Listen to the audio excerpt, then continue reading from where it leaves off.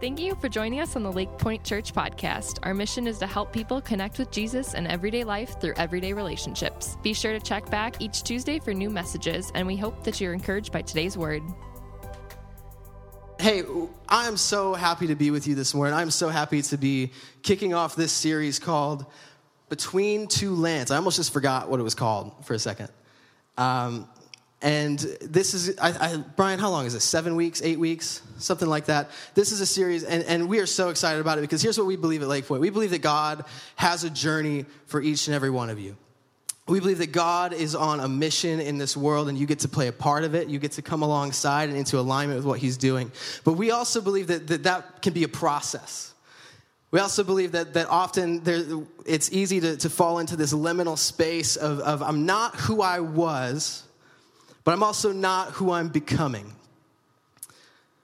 I'm not who I was, but I'm also not who I'm becoming. Like there is a process. I am between these two lands, and that's what we're going to be talking about. We're tracing with a story of Israel, who in the Old Testament are God's chosen people. These are they fall into these rhythms and these patterns that are so easy to relate with, and that's what we're going to be talking about today, and we're going to be opening up this service. Is anybody excited about today?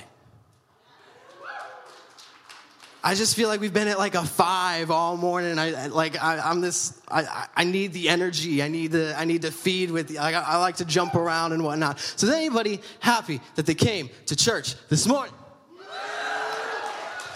Doesn't that just feel good? Like even if you don't really feel it, like playing along is helpful. Like does anybody else agree with that? Hey, so we're going to be open up to Exodus chapter 12 if you have it. If you don't, it's going to be on the Sky Bible, as I like to call it. Yeah, that joke wasn't funny in my head. It wasn't funny when I said it either. But we're going to be picking up in chapter 12 with verse 31. And if you've ever been to church or you've been somewhere and you've forgotten your Bible, don't worry. I forgot mine, so this is one of the free ones that we have. And it's amazing because it's kind of like, it's like halfway falling apart. You can't see it very well, but the binding is coming apart. But so rest easy. You are in a church that is relatable. We are also forgetful, and I'm on a 7-day streak on my Bible app. It's the longest it's ever been in 3 years, so don't judge me. Exodus chapter 12, starting in verse 31, it says, "During the night, Pharaoh summoned Moses and Aaron, and he said, 'Up, leave my people, you and the Israelites. Go worship the Lord as you have requested. Take your flocks and herds as you have said, and go, and also bless me.' The Egyptians urged the people to hurry and leave the country, for otherwise they said, 'We will all die.' So the people took their dough before the yeast was added, carried it in their shoulders in kneading troughs wrapped in clothing. The Israelites did as Moses instructed and asked the Egyptians for articles of silver and gold and for clothing. The Lord had made the Egyptians favorably disposed towards the people, and they gave them what they asked for, so they plundered the Egyptians. The Israelites journeyed from Ramses to Succoth. There were about 600,000 men on foot, besides women and children. Many other people went up with them, and also large droves of livestock, both flocks and herds. With the dough the Israelites had brought from Egypt, they baked loaves of unleavened bread. The dough was without yeast because they had been driven out of Egypt and did not have time to prepare food for themselves." Today's message is called Pack Your Bags. And if you're taking notes, number 1, it will get you to the front of the line in heaven. And number 2, you can write down an alternate title, Pack Your Bags / I don't have time for the yeast. Hey, we're going to pray one more time, and in this prayer, especially my prayer is that not only would the Lord give me words and superintend my thoughts and my processes to be relevant to you, but that he would also give you ears. They would be receptive, that we would be focused in, and that the Lord would do something meaningful in this place. So why don't you pray with me? Jesus, thank you so much that we have spaces and opportunities and places that we can come to and just have days like today. Regardless of the snow, regardless of the weather, that we can just come and we can gather in your house in one accord, one spirit, and that together we can worship freely. God, I pray that in this moment you remove any sort of words or any sort of thoughts that are not from you, God, but that whatever I have to say is only what you have to say today. God, I pray that we come with receptive hearts, with ears to hear, and that we just press into what you have to say, God. We love you, Jesus, and in this off season, we pray that Tom Brady decides to retire and that we never see a Patriots Super Bowl for another 30 years. In Jesus' name, all God's children said, amen, amen. If you think I'm not praying against Tom Brady every week, then you're kidding yourself. How good was the Super Bowl, by the way? Go. A little too excited, but that's okay. That's okay. Just any time. Look, I know you guys are all Packers fans. I'm a Bears fan. But at the very least, we can agree it's great to not have the Patriots in the Super Bowl. We can agree. It was a great Sunday. It was a great week. But hey, I don't know. Have you ever been traveling? Have you ever been on some type of trip or vacation, and you get to your destination and you realize that you have forgotten something important? Maybe it's a phone charger and you have to go buy a new one. I can't tell you how many times I had to fly this summer. So my girlfriend was living in Florida for most of the summer, and so I'm flying down way too often to go visit her. And I swear I had to buy those Apple headphones because I got the iPhone that has the lightning bolt thing, and it doesn't have the one that every other headphone has. And I'm too cheap to buy the AirPods. And so I have to, every time I go to fly, I always either have to buy a third brand pair of earbuds and a dongle, or I have to buy the headphones that will only work with my phone and no other pieces of equipment. But anyway, has nothing to do with the sermon, but I want to ramble about it. Have you ever been traveling and you forgot something? You forgot something important. You forgot, maybe you forgot the shampoo that's specially conditioned for your dandruff. Maybe, whatever it is. Has anybody ever been there? Show of hands, you've ever forgotten something on a trip. You're in good company. You're in good company. One time in particular, very recently, while doing this long distance thing with my girlfriend Megan, she came up to visit me. And we had several days together, and we were hanging out. And at one moment, we decided we were going to travel to Indiana. Indiana is where I'm from. We're going to hang out with some of my family. And we're just enjoying each other's company. And we have plenty of time. The next day, she flies out. And so we stay the night. We travel back, and we decide to take our time. The flight's not till like 5 p.m. Everything's fine. Everything's going according to plan. We go to this delicious calzone place. Shout out to calzones, like a friendlier pizza. And we come back to Waukesha. We're kind of taking our time. We're driving slow. We're taking the scenic route. And then I get a call from my mom, and she says, "Hey, what color purse does Megan have?" She goes, "What color purse does Megan have?" I don't remember what it was, but it turns out Megan had left her purse in Indiana about 3 hours away.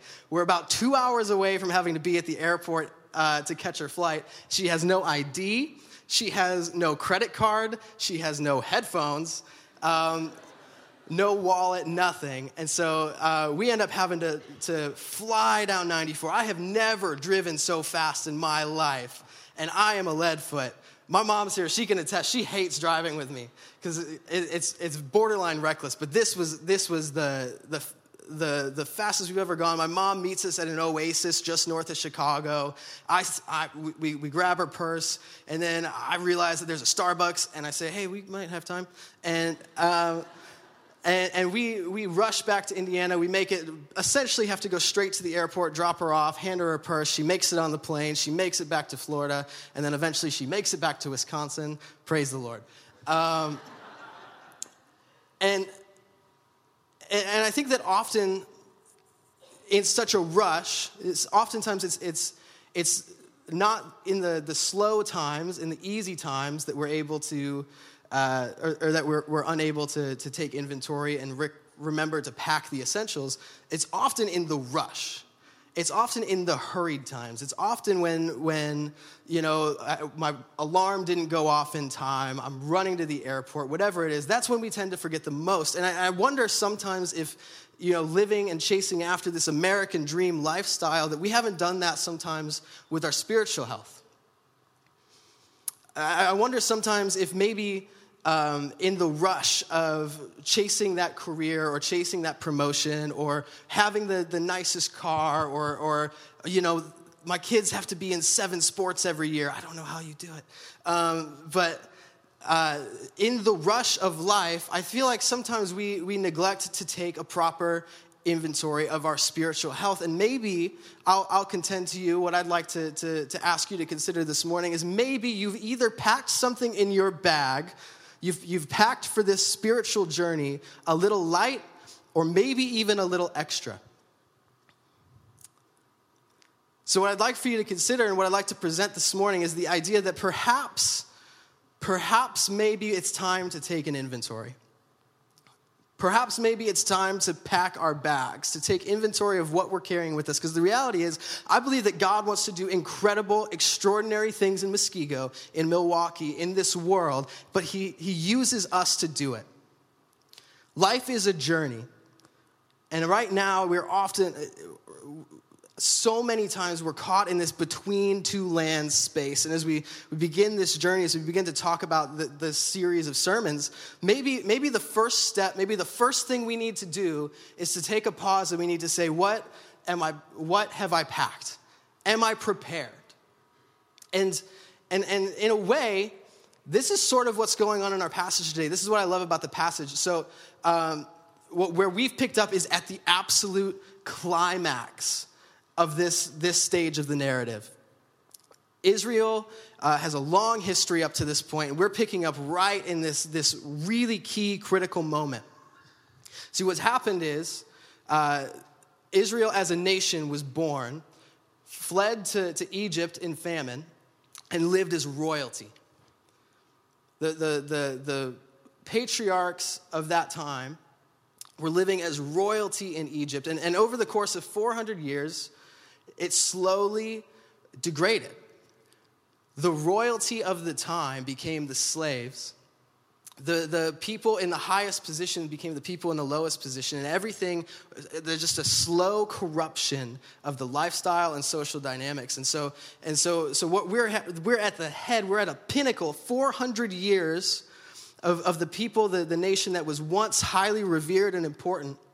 The nation whose ancestors had saved Egypt out of a famine are now subjugated to slavery. They're in the lowest point in their history. And just now, God has so swiftly and so quickly delivered them out of bondage, out of slavery, into freedom, that they don't even have time to put yeast in their bread. How many are making bread on the regular? What? You're crazy. The reality is, the Bible wants us so badly to know this. What is the significance of having yeast in bread? Why? 3 times in the course of 10 verses, 3 separate times the writer says they didn't have time for the yeast. When they made the bread, it was unleavened bread. They had no time for yeast. That it was so quick, it was so overnight, it was so like that. There was no time for the yeast. It is no coincidence that the author wants us to know this. Over time, in celebration of this swift and decisive moment, 400 years of just backbreaking labor, slavery, frustrating social dynamics. Over the course of 400 years, they slowly degrade and degrade and degrade, and then in a moment, God moves them to freedom, to honor, to a promised land, or at least begins that process. In a moment, it was so quick. They went from. Can you imagine the day? Imagine for a moment. Have you ever gone to do something or been procrastinating a project, or have you had a big task in your to-do list and you've been putting it off and putting it off and putting it off, and then you finally do it and you realize that it was far easier than you thought it was. Where did I put that? For me, that's registering to vote. I know that sounds silly, but in my adult life, I've never actually registered to vote until the other day. And I'm telling you, I was preparing. Like, I was, like, trying to dig up my birth certificate. I was trying to dig up, like, everything. I'm like, what is my social security number? Do I really need to know that? And memorizing my driver's license number. And I'm taking, like, all this inventory. I'm trying to figure out, what do I need to bring? What do I need to bring? And then I go to City Hall yesterday. Or Friday. It was literally Friday. And I walk in, and she goes, yeah, I just need your driver's license. I could have been voting since I was 18. I never wanted to actually take the inventory or ever do it because the to-do list felt so big and felt so strong, and it was almost anticlimactic in the moment when I actually was able to go. And I think that might be exactly how the Israelites feel in this moment. So what they're doing, they spend years and years, generation to generation, and life has been the same. And yet somehow in a moment,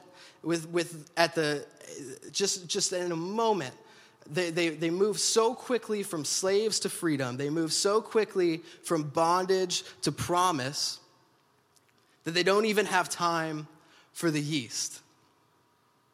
And over time, the idea of unleavened bread, the idea of bread without yeast became a hallmark. It became a convention. They were so in awe of and enamored in how quickly and how decisively and how swiftly the Lord's deliverance could come and take them from bondage to freedom, that they enact a feast, a yearly feast every year. The Lord moved so quickly. He did it so quickly. He did it so powerfully, so swiftly that we didn't have time for the yeast. So you know what? Once a year, we're going to make a big feast, and we're going to use no yeast.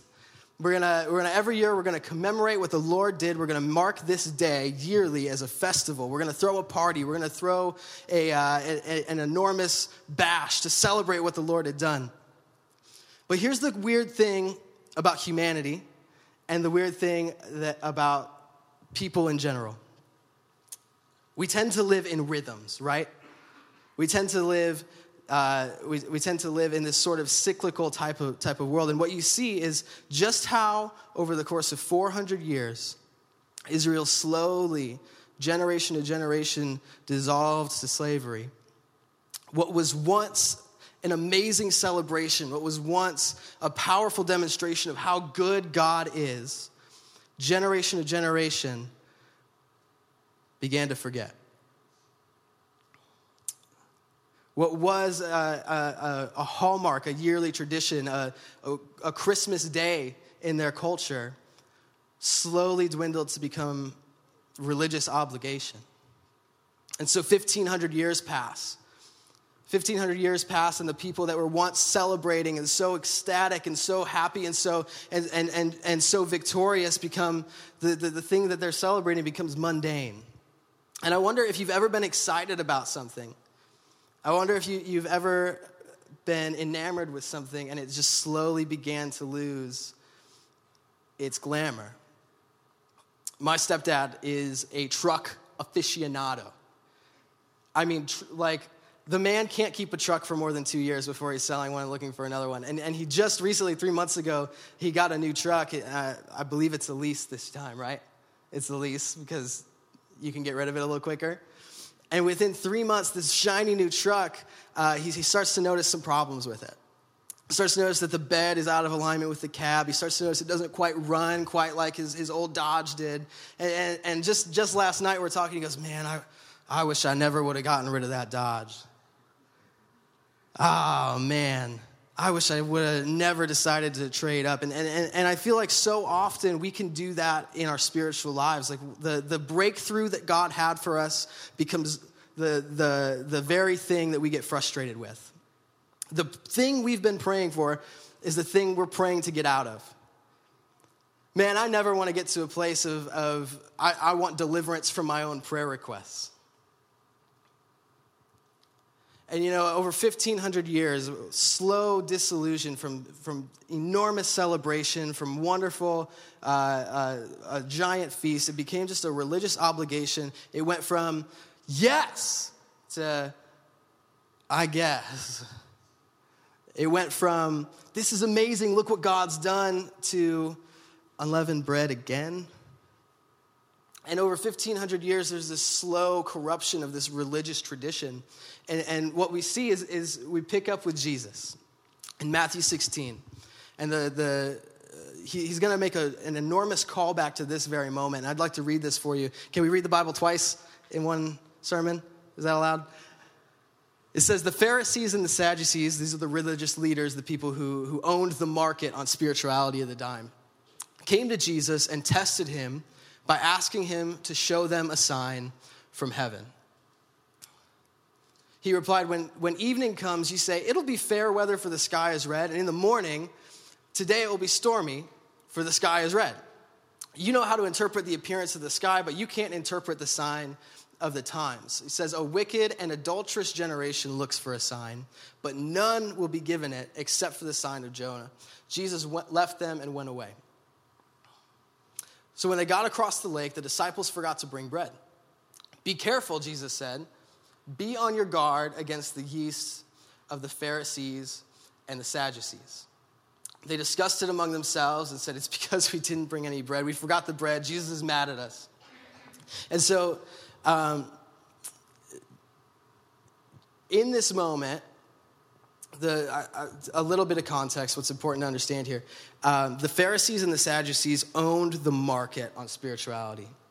They owned the market. They knew they were the people who were propagating the feast. They were the people who would set up the religious systems. They were the people in charge in so many ways. And they come to Jesus, and Jesus is the big new guy on the street. He's signs, wonders, miracles, and everyone wants to know about his teaching. And so they say, hey, prove it. Hey, prove it. You know, we have a God that could rescue us like that out of Egypt. We have a God that can make a way where there was no way. Why don't you do something for us? But Jesus understands something here. Jesus is teaching a grander point to the disciples. He rebukes them. He leaves them, and they cross the river. They cross the Jordan. And in this moment, silence. And you have to imagine what it was like to be the disciples in that moment. You have to wonder, just what it was going through their mind. And they realized they're taking inventory. They left something behind. They forgot the bread. And Jesus, he says, well, watch out for the yeast of those Pharisees. And they start thinking to themselves, I can imagine Peter. Peter's like the vocal one of the group. And he's like, John, you forgot the bread. Now Jesus is mad. Look at you. He was mad at them. Now he's mad at us. He forgot it. What are we doing here? And you can hear the bickering going on. If you can put yourself there, they're kind of off to the side over here, and John and Peter, they're starting to get mad at each other. It's like when I lose my cell phone charger and I immediately start blaming my roommates. Like, you took it. Like, no, it's been in your backpack the whole time, bro. And Jesus is going to pipe up, and he says, aware of their discussion, Jesus asks, you of little faith, why are you talking among yourselves about having no bread? Do you still not understand? Don't you remember the 5 loaves for the 5,000 and how many basketfuls you gathered? Or the 7 loaves for the 4,000 and how many basketfuls you gathered? How is it you don't understand that I was not talking to you about bread, but be on guard against the yeast of the Pharisees and the Sadducees? And then they understood he was not telling them to guard against the yeast used in bread, but against the teachings of the religious leaders. See, there's Scripture parallels itself. It rhymes in so many ways. See, what Jesus is correcting is an attitude and a posture of religion. Just how over the course of 1,500 years, what was once a glorious, an amazing celebration of what God had done became check marks and boxes and religious duties. Jesus is saying, don't ever let that become your faith. And he's saying the same thing to us today. Jesus is saying, watch out for the temptation to let what was passionate in your life become obligation. He's saying, watch out for the spirit of religiousness that corrupts, and make sure you live in wonder of what God has done. See, the point of, I asked earlier, why would the Bible say 3 times in 10 verses that they forgot about the yeast?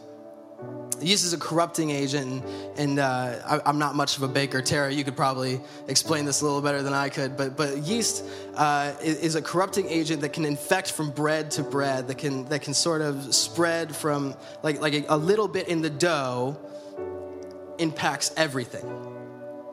And so rather than allowing the Pharisaical teachings, the religious obligations, the duties, the frustrations, the things that hold you back from truly loving Jesus and letting him love you, all the obligations, all the read your Bible more, all the pray more, all the give more, all the serve more, all the stuff that makes you feel inept, all the stuff that makes you feel like you're not a good enough Christian. Jesus is saying, put that to bed. That's corruption. That's religion.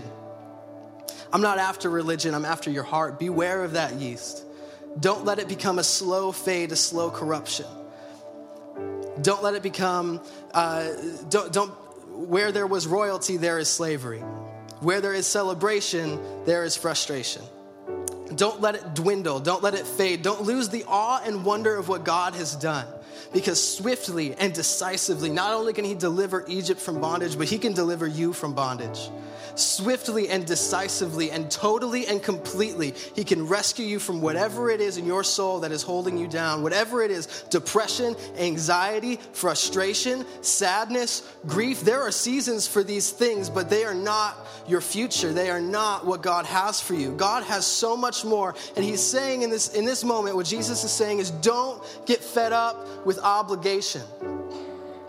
Too many times, the churches that we are, the churches in America and around the world in so many cases, they get fed up and they get so programmatic, they get so sterilized, they become so obligatory. Oh, I had to check off my monthly church attendance for the month. But can I tell you, there are people that don't go to a corporate church gathering ever that are far closer to the heart of God than people who come here every week. And I'm not advocating that we don't go to church. I'm not advocating that we don't read our Bible. I'm not advocating that we don't pray. But what I'm saying is, can you come to it with a perspective of God has done something for me? He has moved in my life radically, and I will not forget it. Can we come to it with a posture of recognizing that the Lord's movement, swift and decisively to save your soul, is worthy of all the awe and wonder in the world? I pray that as a church, we never get infected with the yeast of the Pharisees. I pray that we never get swollen by this religious attitude that says I have to check the obligatory boxes off. I pray that as a church, we can live in freedom and we can remember what the Lord has done. And we pack our bags not with skepticism, not with offense, but that we pack our bags with gratitude and awe and wonder of what God is going to do and what he has done. Amen? It is so easy to fall into the trap of skepticism. Oh, the parking lot wasn't plowed for me when I got here. Oh, someone went in my regular seat. But God, there is so much more at stake than your preference, your opinion, or anything that matters, or anything that doesn't matter in this thing called Christianity. If it was ever about the style of worship, if it was ever about how dynamic the preaching, if it was ever about how convenient the kids care, Lord, forgive us. Because it is so much more than that.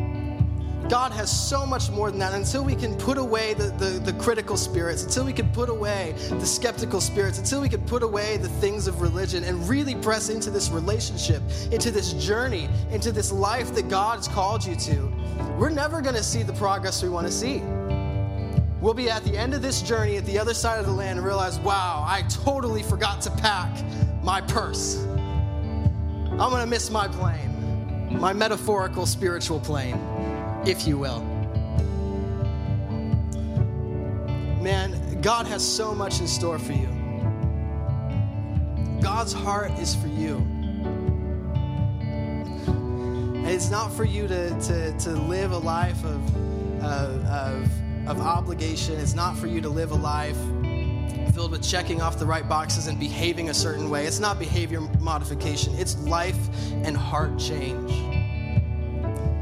So in a moment, we're going to sing another song. And before we do, I just want to pray for you. And so across this place, if you could just bow your head, close your eyes, and we're going to have a brief moment that's between you and the Lord.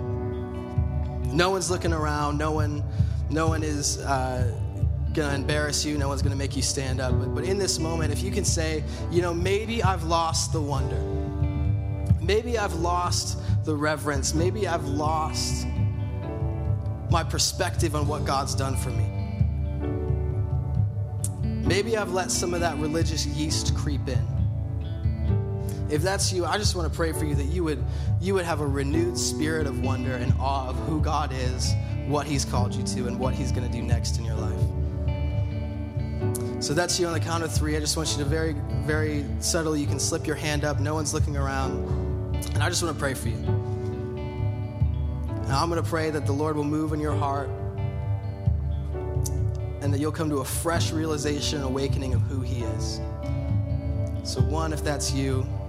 2, lift your hands. 3, and I just want to pray for you. Thank you. Thank you. Thank you. Jesus, thank you for the hands that were bold and confident and brave enough to say, yeah, that might have been me. Yeah, I might have lost the wonder. And God, I pray that you would reveal your spirit to them now in a fresh and in a new and an anointed way, God, that they would live out every day with a perspective not of religion, or not of obligation, not of religion, but of you and of relationship. Jesus, give us all that fresh perspective of who you are. Lord, we love you and we need you. You are what it's about. So come on, church, would you stand? We're going to sing I'm in, I'm yours. And if that's your heart at all, I just pray you sing this out with everything you have, that you would declare it as a truth for your life, that I am his, I am yours. His love is too good to leave me here. So come on, why don't you sing? Thank you again for listening today. If today's message was an encouragement to you, we'd love to hear all about it. Send an email to info@lakepointmuskego.org. The best way to keep up to date with all that's happening at Lake Point is to follow us at Lake Point Muskego on Instagram and Facebook. We hope to see you again here soon.